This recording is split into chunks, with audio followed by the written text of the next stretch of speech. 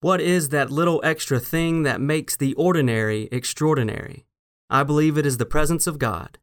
At Christmas, God came into our ordinary world in the form of a child. In this season of hope and anticipation, as we eagerly await Christ's birth and Christ's return, God is still at work in and through the ordinary stuff of life.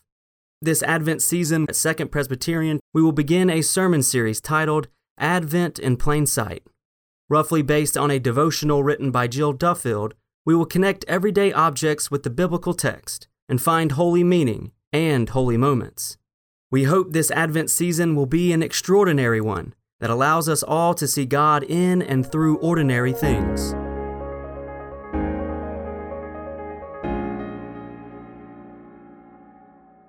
Let us pray. O Lord, as we open your word, open our eyes to see, our ears to hear, and our hearts to receive what you speak to us this day. Amen. A reading from Paul's letter to the Ephesian church, chapter 6, verses 10 through 17. Finally, be strong in the Lord and the strength of his power. Put on the armor of God so that you may be able to stand against the wiles of the devil.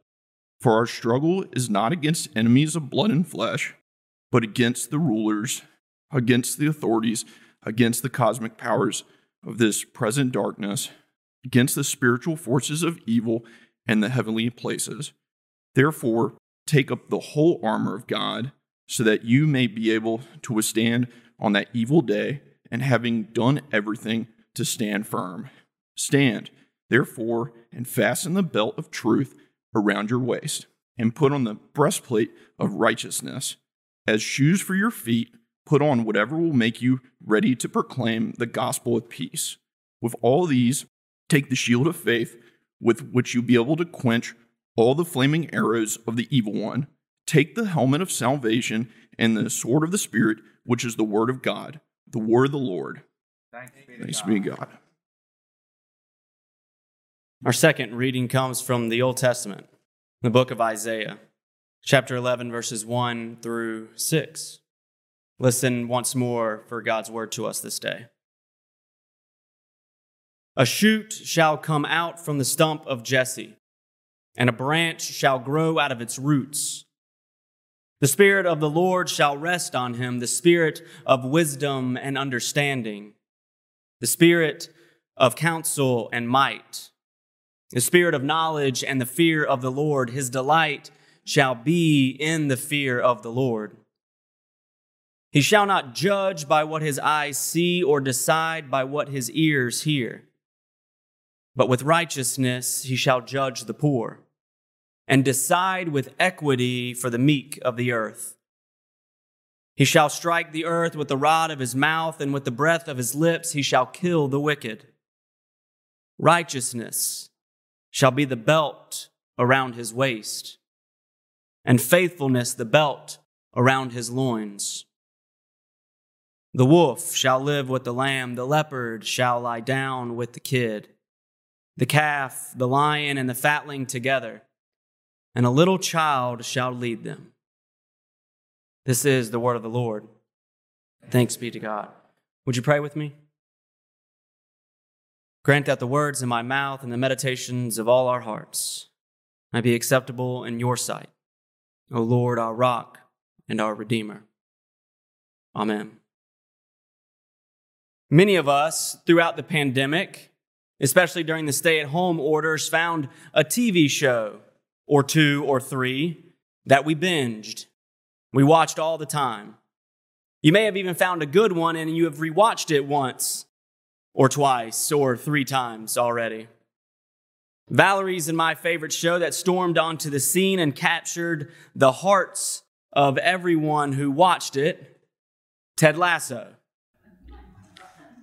I knew I should have kept my mustache. This show is about a coach named Ted Lasso, played by Jason Sudeikis, who is a quirky and mildly successful American football coach who gained fame for a viral video of a locker room celebration dance. He is then hired to coach an English soccer team, Richmond FC. Although he knows nothing about what the world calls football, Ted Lasso nonetheless is an inspiring coach and a student of the human condition. What comes across to some as annoying optimism is really a deep joy of living and unconditional kindness. I mean, the show's tagline is kindness makes a comeback. And a big plus about this show, besides the great one-liners, is that Ted brings a playful light into the cutthroat business of professional sports, especially the cutthroat business of English Premier League soccer. A light that we indeed needed in the darkness of the pandemic world. One of my favorite scenes happens in the Richmond FC pub. Rupert, the ex-husband of the team's owner, bullies Ted and Rupert's ex-wife, Rebecca, who was given ownership of the team in the divorce. A high-stakes dart match ensues. Before his final throw, Ted, in usual Ted fashion, offers an educational anecdote. He says to Rupert, "Guys underestimated me my entire life. And for years, I never understood why. And it bothered me. Then one day, I was driving my little boy to school and I saw a Walt Whitman quote painted right there on the wall. It said, 'Be curious, not judgmental.' And I liked that. And then it hit me. All those fellas who used to belittle me, not one of them was curious. They thought they had everything figured out, so they judged everything and they judged everyone. And I realized that their underestimating me had nothing to do with who I was.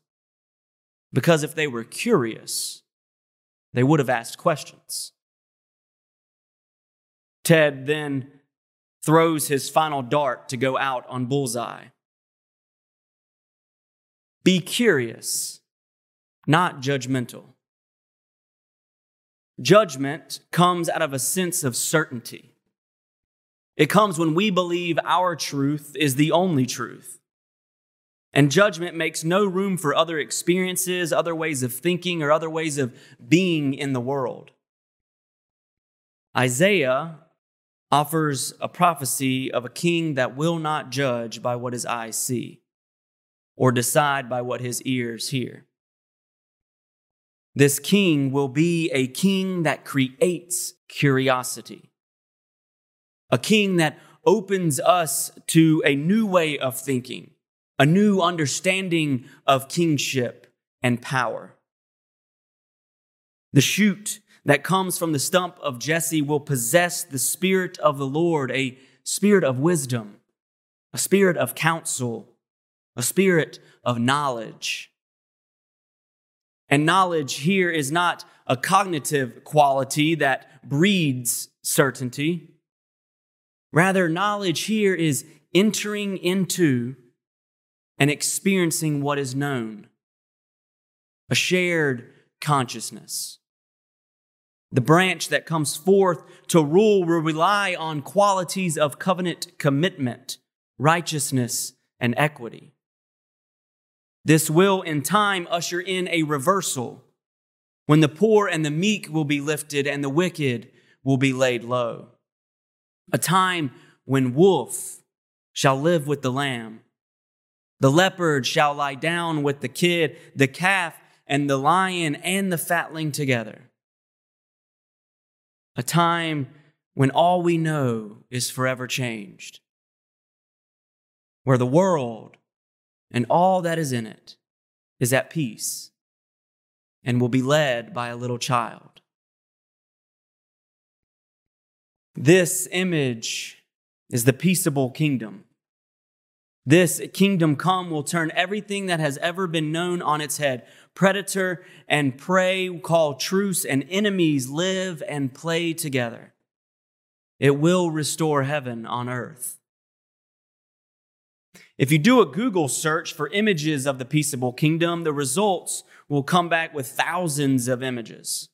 But I do want to show you 3 of my favorites that I found. The first is by John August Swanson. This is a 1994 Serigraph. And I learned actually in working with Andrea for this service is that this image has been used for Kairos bulletins in the past. I love this image. Swanson's art reflects his strong heritage of storytelling, inherited from his Mexican mother and Swedish father. With many influences, especially the colors of Latin American folk art and the tradition of Mexican muralists, his work is elaborate yet direct and easily understood. And there's so much to behold in this image. So I encourage you to take another look, a deeper look, as you rewatch this sermon later on this week. Unfortunately, Swanson died a few months ago in September. But I give thanks to God for his gift of art and storytelling through colors and picture. The second image I want to show you is a playground mural painted by Isaac Tinwey Lynn in Philadelphia. Lynn explores the realm where representation and buzzing abstraction meet. Using hard surfaces and calligraphic patterns, Lynn seeks to use art in expressing the logic and the complexity of written language. It's hard to see, but if you look closely, you can see the cartoon characters wearing hats from rival baseball teams, the Philadelphia Phillies and the Pittsburgh Pirates, illustrating yet another side of the peace in the kingdom come. Oh, to put it in your terms, that would be like Virginia Tech and UVA kids playing on the playground, or Duke UNC kids having a meal together. The last image is a little different. This one is by humor artist Will Bullis, who resides in Carmel Valley, California. This is his take on the peaceable kingdom. But he adds with 2 olives. It's a great interpretation of Isaiah's vision. I just love the playfulness here, a playfulness that is evident in the kingdom come. I saw this one a few years ago when another pastor used this image in a sermon, and I came back to it today because I think curiosity played a role in this lion and lamb finding themselves at the bar together.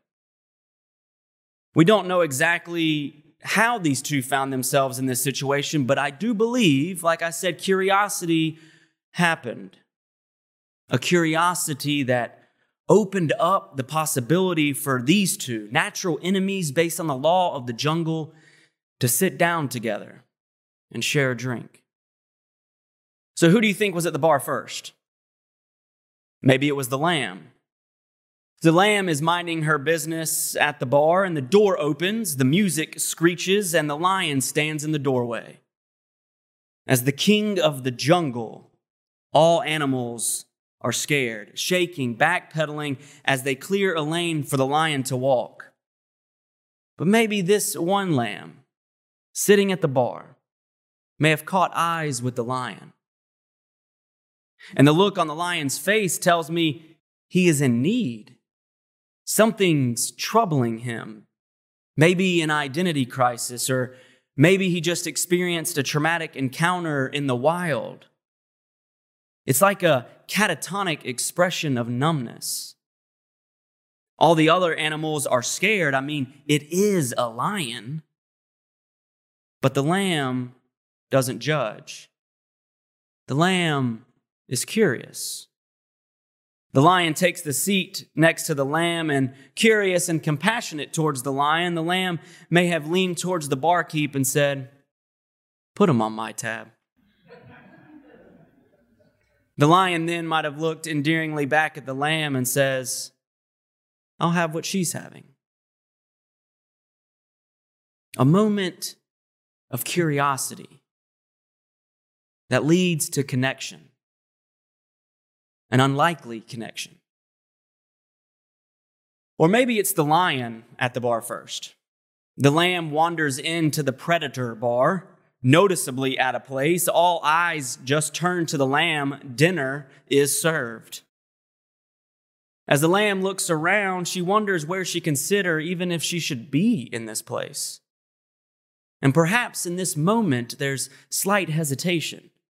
But the lion at the bar scoots over and calmly pulls the bar stool out as an invitation for the lamb to sit.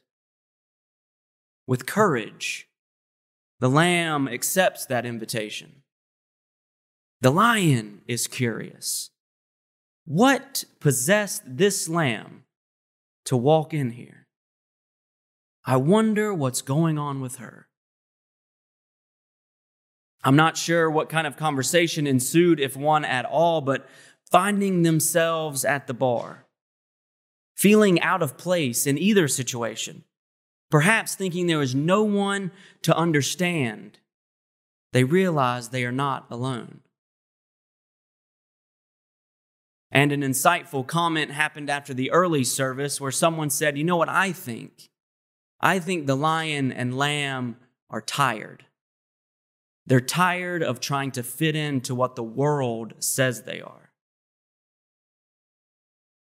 But the courage to move away from judgment toward curiosity allows us to begin to create those small moments of impossible reality Isaiah foretold. A reality that is ushered in not by power or force, but by humility and love and openness. A reality that can be experienced in our interactions. Judgment shuts the door on seeing the complex experiences of others as the truth. Curiosity invites those experiences into conversation and connection with our own. When judgment says, "How can they think that? They are being so irrational," curiosity asks, "I wonder what information they have that I don't. And I wonder what experiences shape such a worldview." When judgment says, "He, she, they, them" pronouns don't make any sense to me, curiosity asks, "I wonder how these pronouns help this person express their core identity and allows me to understand them better." When judgment says, "It's not privilege, it's hard work. Everyone has the same shot at life," curiosity asks, "I wonder what this person has had to endure." And when judgment says, "God would not come as a poor baby. A baby cannot be King of Kings, Lord of Lords," curiosity asks, "I wonder what I can understand better about God and the world, knowing God would come as a baby." Curiosity opens us to a deeper understanding on how to love the world and the people in it with a love that they need. Curiosity allows us to stop and wonder, what is going on with this lion? What happened to this lamb that makes her think she has nowhere else to go?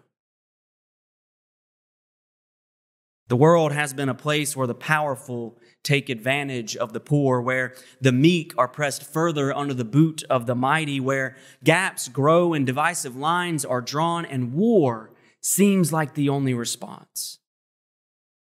This world seems far from the truth of the peaceable kingdom. But the season of Advent offers us a reminder that change is drawing near. The Messiah, the one who is to come, ushers in God's great kingdom as the powerful are pained with the plight of the poor, where the mighty stand in solidarity with the meek, a kingdom where lion and lamb can share a drink together at the bar, where the laws of the jungle are rewritten with pen strokes of righteousness and equity.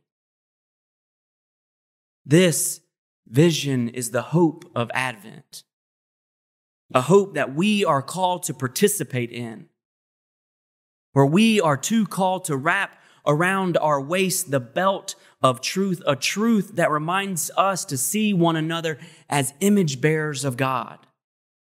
as members of the one body of Christ,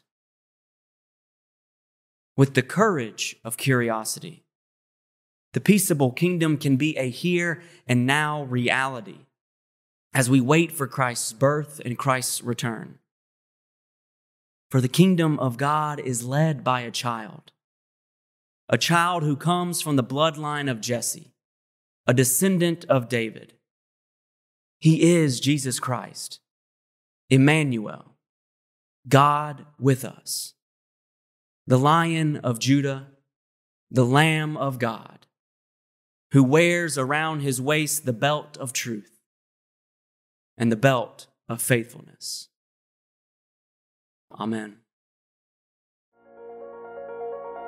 Second Presbyterian, finding direction by following Jesus.